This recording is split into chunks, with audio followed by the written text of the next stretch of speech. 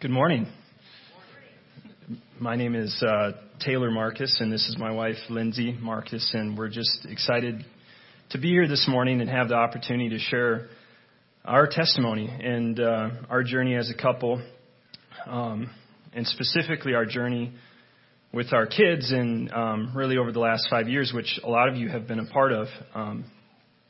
First, I thought we'd share a little bit about ourselves so you have an understanding of who we are, and then we'll get into our story as a couple and our kids and how God's used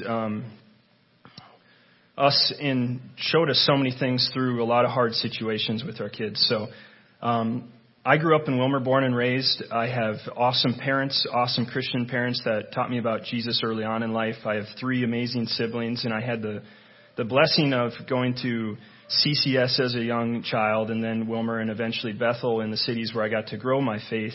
And after that, after graduation, I stayed in the cities for a bit and had a few jobs. So my name's Lindsay. I had a really similar upbringing as Taylor did. My dad is a pastor, so I'm a pastor's kid, and since whenever I can remember, I've always known and loved Jesus, and I accepted him into my life at a young age. I primarily grew up in Michigan, and I moved to the cities because my dad had moved to the cities to become a pastor at a church there, and that is where I met Taylor. Right. So we met in the cities. We actually met online, which is happens a little bit more now than what you'd think it does. But we knew early on from dating that we probably were going to get married. So 2 years after our first date, we got married on that exact same day. And then a year after that, I convinced her to move to Wilmer, which wasn't the easiest thing to do, but I did. And I had an awesome opportunity to work with our family business. And so we moved to Wilmer, bought a house. We did our church shopping. So we came back and we came to the Open Door one Sunday, and we just knew that this place would be home. We knew that right away. So we have been coming here ever since, and I've had the opportunity to serve on the elder team as well with just a great group of elders that we have in this church. Last week, if you were here, Minnesota Adult and Teen Challenge was here, and one of the gentlemen was up here sharing his testimony, and he shared specifically from 1 Corinthians 13, 4 through 8, as a verse that he lived out daily, and how, as he interacted with people, he would try and show love is patient, love is kind, and he went through that. And he jokingly said it's also a verse that gets used in every wedding out there, and he's not joking because it was used in our wedding as well. Love is patient, love is kind, it does not envy, it does not boast, it's not proud, it does not dishonor others, it's not self-seeking, it is not easily angered, it keeps no record of wrongs, love does not delight in evil, but rejoices with the truth, it always protects, always trusts, always hopes, always perseveres, love never fails. So this week I've been reflecting a little bit on that, and God speaking to me that way, and thinking about vows that you say when you're getting married, and it's stuff that you don't always come back to. But one that I was thinking is in sickness and in health. And as a 20-something-year-old getting married, you just don't expect that the sickness part is something that you're going to have to deal with, and you don't expect that the sickness part is going to be something you have to deal with your kids. You think it's going to be when you're older and as a couple. But that's our testimony today, is how God has been working in us through some challenging times with our kids, and how he's been preparing our heart and really setting us up through this all to learn more about him and grow our faith. And a lot of you guys have been on this journey with us. You've prayed with us. You've cried with us, you've supported us, and we're just so thankful for that. So love does always persevere, and this is our testimony about that. So you got the pictures? We got a few pictures we'll show here. So after we got married, we found out we were pregnant in the fall of 2017. And then the next spring, we had a little girl that was born, Penelope Lynn Marcus, who many of you know as Penny. And she runs around and dances here. She's really pretty cute. Over the next four months, we really struggled with feeding her. At the hospital, she wouldn't take a bottle. She wouldn't breastfeed. It was always a challenge, and it was kind of stressful. And we chalked it up a lot as, hey, we're first-time parents. We don't quite know what we're doing. We'll figure this out. But as time went on, it became really evident that something was wrong. And we used our Google medical search, and we found that something didn't look right in her mouth. Her uvula in the back of her mouth just didn't look the way we thought it would. So we brought her into the clinic. We got referred to Children's St. Paul, and they confirmed that she had a cleft palate. And while we were really happy to have some answers, it was nice, and they gave us some things that helped with that, feeding her. The news was really difficult because there was just a lot of uncertainty. There was genetics that we had to figure out. We didn't know how this would change her life and how this would change our life. You envision a perfect family and a perfect child, and it was hard to come to terms with maybe it wasn't going to be that way. And selfishly, it felt like I was really worried about myself and how things would change me. And looking back at that, God was speaking and working in our lives and softening our hearts maybe for what was to come. And we did give Penny up and allowed the correction. At 10 months, she went to Children's and had her palate surgery completed. Everything went well. The genetics came back clean. And as life went back to normal, we just were praying that life would just continue to go that way for Penny. And I remember sitting at the kitchen and saying to Lindsay, well, nothing's going to be as hard as Penny. Our next child isn't going to be as hard as this, which I turned out to be as completely wrong. So when we got pregnant with our second pregnancy, things, I'm already going to get emotional. Things started off differently than they did with our first. Early on in the first trimester, we found out that there were two babies, but one of them had stopped developing early on. We were really sad about that loss, but we were also super excited about the baby that was still growing, and we had a lot of hope. As the pregnancy progressed, I started to have significant bleeding. We'd go into the hospital, things would look better, and I'd get sent back home. At 24 weeks, we got put on bed rest at home. And about every other week, we were back in the hospital. And at 31 weeks, in the middle of the night, I woke up to some significant bleeding. This time, I was ambulanced to St. Cloud Hospital. It started off as just a transfer. Things were seeming to be okay. But as the ride went on, I started having contractions every 2 to 3 minutes, and I was losing a significant amount of blood. I just cried out to the driver just to drive as fast as he could, and there was a nurse that day that just held my hand. She just kept telling me to be strong for my baby. Thankfully, we did make it to St. Cloud, and things actually did slow down. We were able to have a higher-level ultrasound and figure out what was going on. We found out that I had a rare placenta complication called vasa previa, and if she would not have been born in way of C-section, it's like a 97% chance that she wouldn't have made it. So we were super grateful that day that we thought the trauma was behind us and we were going to have this baby early, but she was going to be okay. We had a plan in place to wait a couple days, get some steroid shots, but things picked up again. So a few hours later, we had Noah Jane Marcus on May 22, 2020 with emergency C-section, and she was 3 pounds, 12 ounces. There was a NICU team in the room that took her away, and Taylor went with them, and they got her stabilized, and I got to go see her afterwards. And all I remember was seeing her little chest just rising and falling. And she was so little, and it was just, it was overwhelming and painful to see our little baby so small and hooked up to so many cords.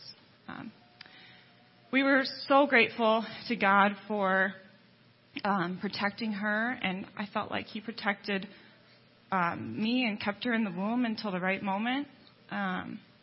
We were just so, so grateful.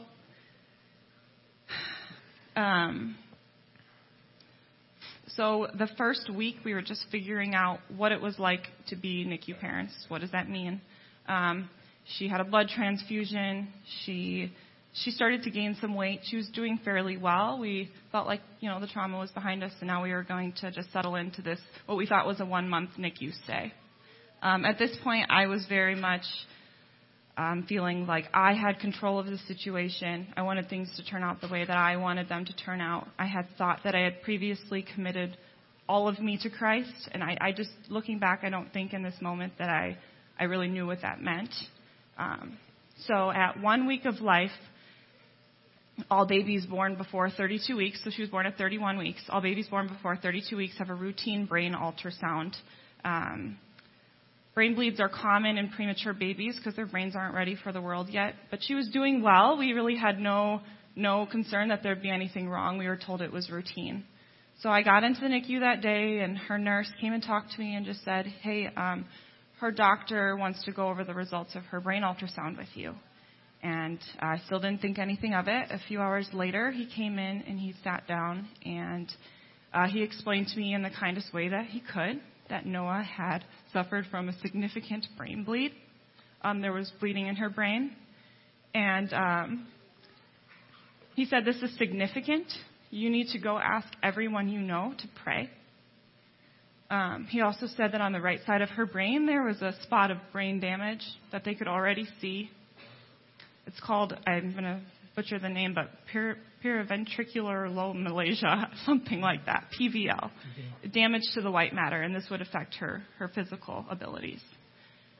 Taylor was not with me at the NICU because they had parent visitor restrictions. We could actually not see her together, and if I went on one day, he could not be there on that day. So I had to deliver the news to Taylor over the phone.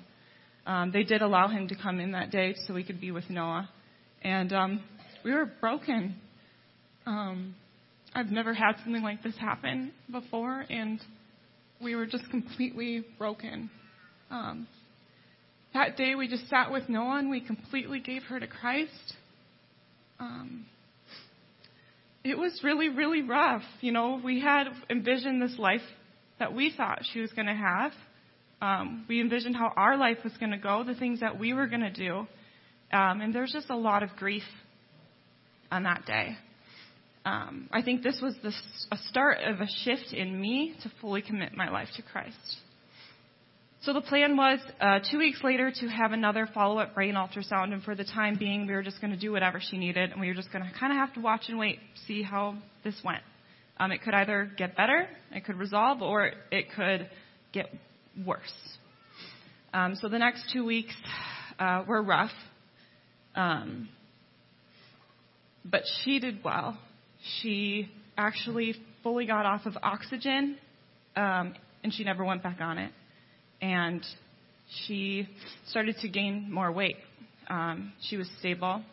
If you know anyone that's been through the NICU, a lot of babies have spells, which is where their heart rate and their oxygen levels just plummet. And it's like a normal thing in the NICU. But as a parent, watching all your kids' levels drop and the alarms go off and someone come in and shake them, it's pretty traumatic. So the second brain ultrasound came around, and I sent Taylor to the NICU that day. And Taylor was the one that got to hear the news, and the doctor came in, and we had been praying. We had asked everyone we knew to pray. We did not stop praying. And the doctor said the brain bleed was resolving. There was hardly any blood, and the spot of brain damage on that right side of her head was gone. It didn't show up on the ultrasound. It was miraculous. That's something that we didn't even know was a possibility. So we now were so thankful, just so thankful. I'll remember that day forever. So the plan going on from here, she was about 34 weeks gestation. The plan was to have another brain ultrasound 4 weeks later, or to have it when she got discharged from the hospital. And over the course of this next month, there were things that Noah needed to start doing in order to come home. She needed to start being able to regulate her temperature. You saw a picture of her in a little box.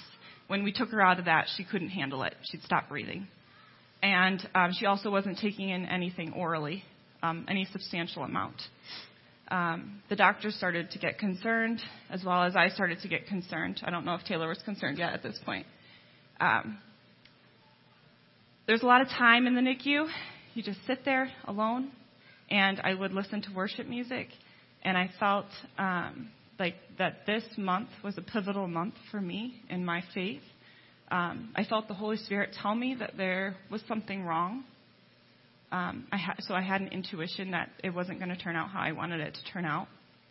I slowly started giving Noah to God every day. And I slowly started giving all of myself. It didn't happen one time. It didn't happen on one day, but it was something I did over and over and over again. There are parts of me that I found that I didn't like. I had to give up, like, having control and wanting things to be the way that I wanted them to be. I had to give up this image of what I thought our family was going to be and I just gave up my life every day until I had given up everything to God. And I never want to forget where I was at that month. I never want to be the person that I was prior. I want to be this person now that is just completely God's. I started speaking truth to myself, and the truth was that if Noah was not healed here on earth, that she was going to be healed in heaven. I had peace knowing that. I also, we were praying for a miracle, that she'd start doing these things. But I came to realize that Noah was the miracle. I was looking at the miracle right in front of my eyes, and I just needed to watch what God was going to do. And I needed to start obeying and just showing up and doing what God was calling me to do. So 4 weeks later, the scan came. I already knew something was going to be wrong. And the doctor asked if I'd come into his office and we could go over the results. Taylor was on FaceTime. And he showed us her brain ultrasound, and there were 2 very large dark spots taking up more than half of her brain.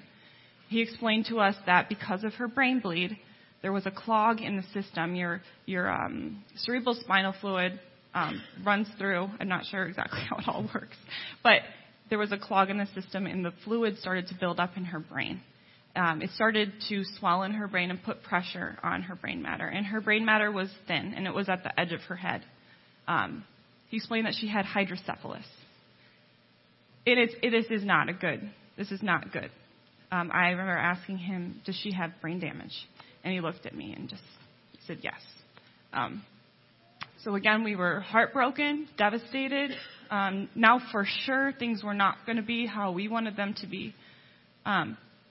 I think God was softening my heart the month prior by the Holy Spirit talking to me, that I was able to, although I was devastated, I had peace at the same time. And I was just ready to fight for her and do whatever God needed me to be. I'd asked him to give me the strength to be the mom that I needed to be for her, because I didn't have those skills. Only God could give me those. So after that, things changed. We had to come up with a plan. We contacted some neurosurgeons and got some different opinions. And she had an MRI. Her due date came. This was a hard day because I thought we'd be home at this point. God did something really cool on her due date. She had never taken a full bottle before. She just had not even come close. And on her due date, in front of both of us, she just gobbled down a whole bottle. I feel like throughout this whole journey, God would give us little snippets of hope, and He does that. He does that for us because He loves us, and He just loved on us that day, and He made it a really fun day and a really awesome day. Yeah. So I worked a lot during all this. We were there for 2 months, and we only were allowed to have one person there because of the pandemic, and so I was able to disconnect a lot from this just through distracting myself with work. It's probably a male quality or something like that, I'm guessing.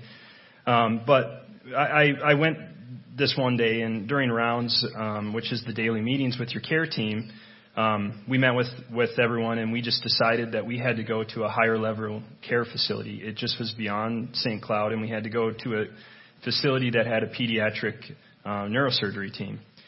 And we decided on Children's Minneapolis, and then a transport was scheduled. So I just went back to the room and started packing up our stuff. And we were in this little tiny room. It's really small, barely enough room to fall asleep in it. And for me, that was one of the hardest days for me, is we packing up all your things, your pictures on the wall, your things that you were just kind of comfort items in the room, and you had imagined this whole time that those things were going to be coming home with you with your little baby. And I realized that wasn't going to happen. I thought that things would be fine. I prayed for a miracle. I prayed for things to be fine, and it wasn't fine. It wasn't going to be okay. So there's a picture of Noah when the transport came, and this was one of the hardest moments for me, is you kind of leave this room, you put her in this little transport box, and they wheel your baby away, and you kind of left there, and in a lot of thoughts, and just wondering what was going to happen. And I drove from St. Cloud to Minneapolis. Lindsay was there, and I met her there, and I cried the entire way. And that was my moment of surrender. That was the moment where I knew that my plan or my thoughts weren't going to happen, and it was God's plan, and we were just going to trust in that. So when we arrived, we were on a PICU floor, which is a pediatric ICU floor, instead of a NICU floor, which is neonatal.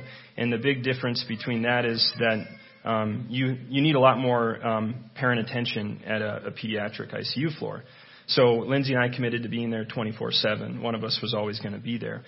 We met with their neurosurgery team. 2 days later, we had the first surgery for Noah. So we had our first brain surgery with Noah. They placed what was called a Rickham reservoir, which is kind of almost like a sump pump for her brain. So it's a thing that goes on her brain, and then there's access into her ventricles. And every day or every other day, they'd pull cerebral spinal fluid off of her brain in the hopes that her body would begin to regulate, that the hydrocephalus would go dormant and just kind of level off. And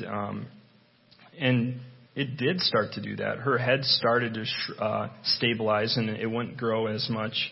And for us, Children's was a big shift from St. Cloud. We began to have a lot of hope. If you can go to the next picture, Lindsay. Someone gave us this awesome blanket, and it became kind of a verse that we held on to because we had just surrendered completely to God's plan. Jeremiah 29:11. For I know the plans I have for you, declares the Lord, plans to prosper you and not to give you harm, or not to harm you, plans to give you hope in a future. And we were just trusting completely on God's future and His hope for Noah. And so then we actually got to go home.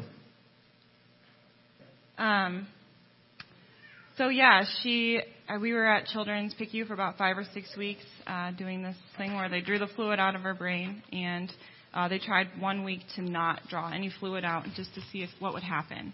So she still had hydrocephalus, but it wasn't getting worse. So and also she started taking bottles, and there was this last week that we were there, all of a sudden she just started taking her food, and we were able to take her feeding tube out, and we got to go home. The plan was to have another ultrasound every single week just to see if this was going to get worse or get better. If it gets worse, it is a fatal condition. The way that they take care of this is they insert a shunt. It's a drain. It goes into the very center of her brain, and it drains from her very innermost part of her brain down into her abdomen where it's reabsorbed. We didn't want to have a shunt. Unfortunately, shunts come with lots of issues. 50% of shunts fail within 2 years of children on average, and they're emergency brain surgeries. It was something we really were trying to avoid. So she got discharged. We were so happy we did not have this shunt. Hopefully we would not have to have this shunt.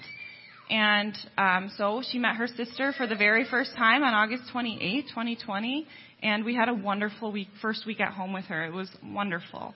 2 or 3 days later, after being home, I already knew. I feel like the Holy Spirit was talking to me again. I knew she needed the shunt, and we saw her head circumference starting to grow. So what hydrocephalus does is it fills up with water, and your head just grows. Her head was alarmingly large at this point. And we took her in for an ultrasound, and it was confirmed that it was getting worse. So 1 week later, we were readmitted to Children's PICU, and Noah had her second brain surgery.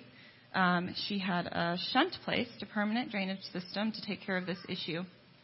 And that was rough. I think at this point we were so committed to just doing whatever God was calling us to do that we almost felt relief that she was going to have relief from this illness. So that brings us to today. Noah will be 2 next month, and 2 weekends ago she took her very first steps.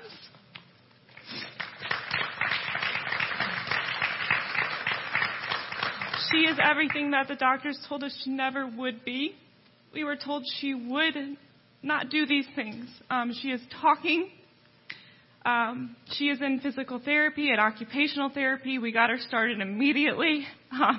And she's just incredible. She does struggle with some physical tone issues, but I mean, she's wonderful. We took her to an appointment with a neurologist at 10 months old, and the doctor looked at her scans, and he came into the room, and he thought he was in the wrong room. He said, "Your baby does not match her scans. How can this be?" And I knew it's God did this. I don't know why we were chosen to have this wonderful miracle of this girl that's just incredible. It's also been 19 months since that shunt surgery, and we've not had one. She's not been readmitted to the hospital. So we're just, I do find sometimes that the anxiety and worry does start creeping back in. And when that happens, I just realize, okay, I need to recommit myself. It's not a one-time thing that I can just commit my life to the Lord. It's every day, because I can't do this on my own. I can't handle the anxiety of this shunt on my own. Yeah, so that brings us to where are we at today. If having one pandemic baby wasn't fun enough, we got surprised with the second one. And so we found out last year that we were pregnant with our third child, and at about 20 weeks Lindsay had a small bleed, and so we went into the ER, and the bleed resolved, and it was fine. But in the ER, we found out that we were having a boy, which was fun. So we have 2 girls and a boy. And then we also found out that our little boy was going to be born with bilateral club feet, so both his feet would be turned in. And again, the news was hard. It seemed like we hadn't dealt with enough. It seemed like we had a lot of questions. But we're trusting God. And on January 27th, Ross Jacob, RJ, was born. And then a month later, we began to start his treatment at Gillette's for his club feet. So there's a little picture of his feet before. Things haven't been easy. He's a Vikings fan, by the way. Things haven't been easy. We've both dealt with these selfish thoughts of just why is this happening to us, and we just recommit to God's plan and His direction in our life. We're thankful we get to be the parents to these 3 beautiful kids. Here's a picture of the 3 of them. And we're thankful for this church. We're thankful for people that are praying for us and helping us along the way. We know that there's stories like this all over our church, and we feel we mourn with a lot of the pain that has to happen. But we're so thankful for God and His plan for our lives and His care and hope and grace, and just thankful for the opportunity today to get to share it with you guys. So, thank you.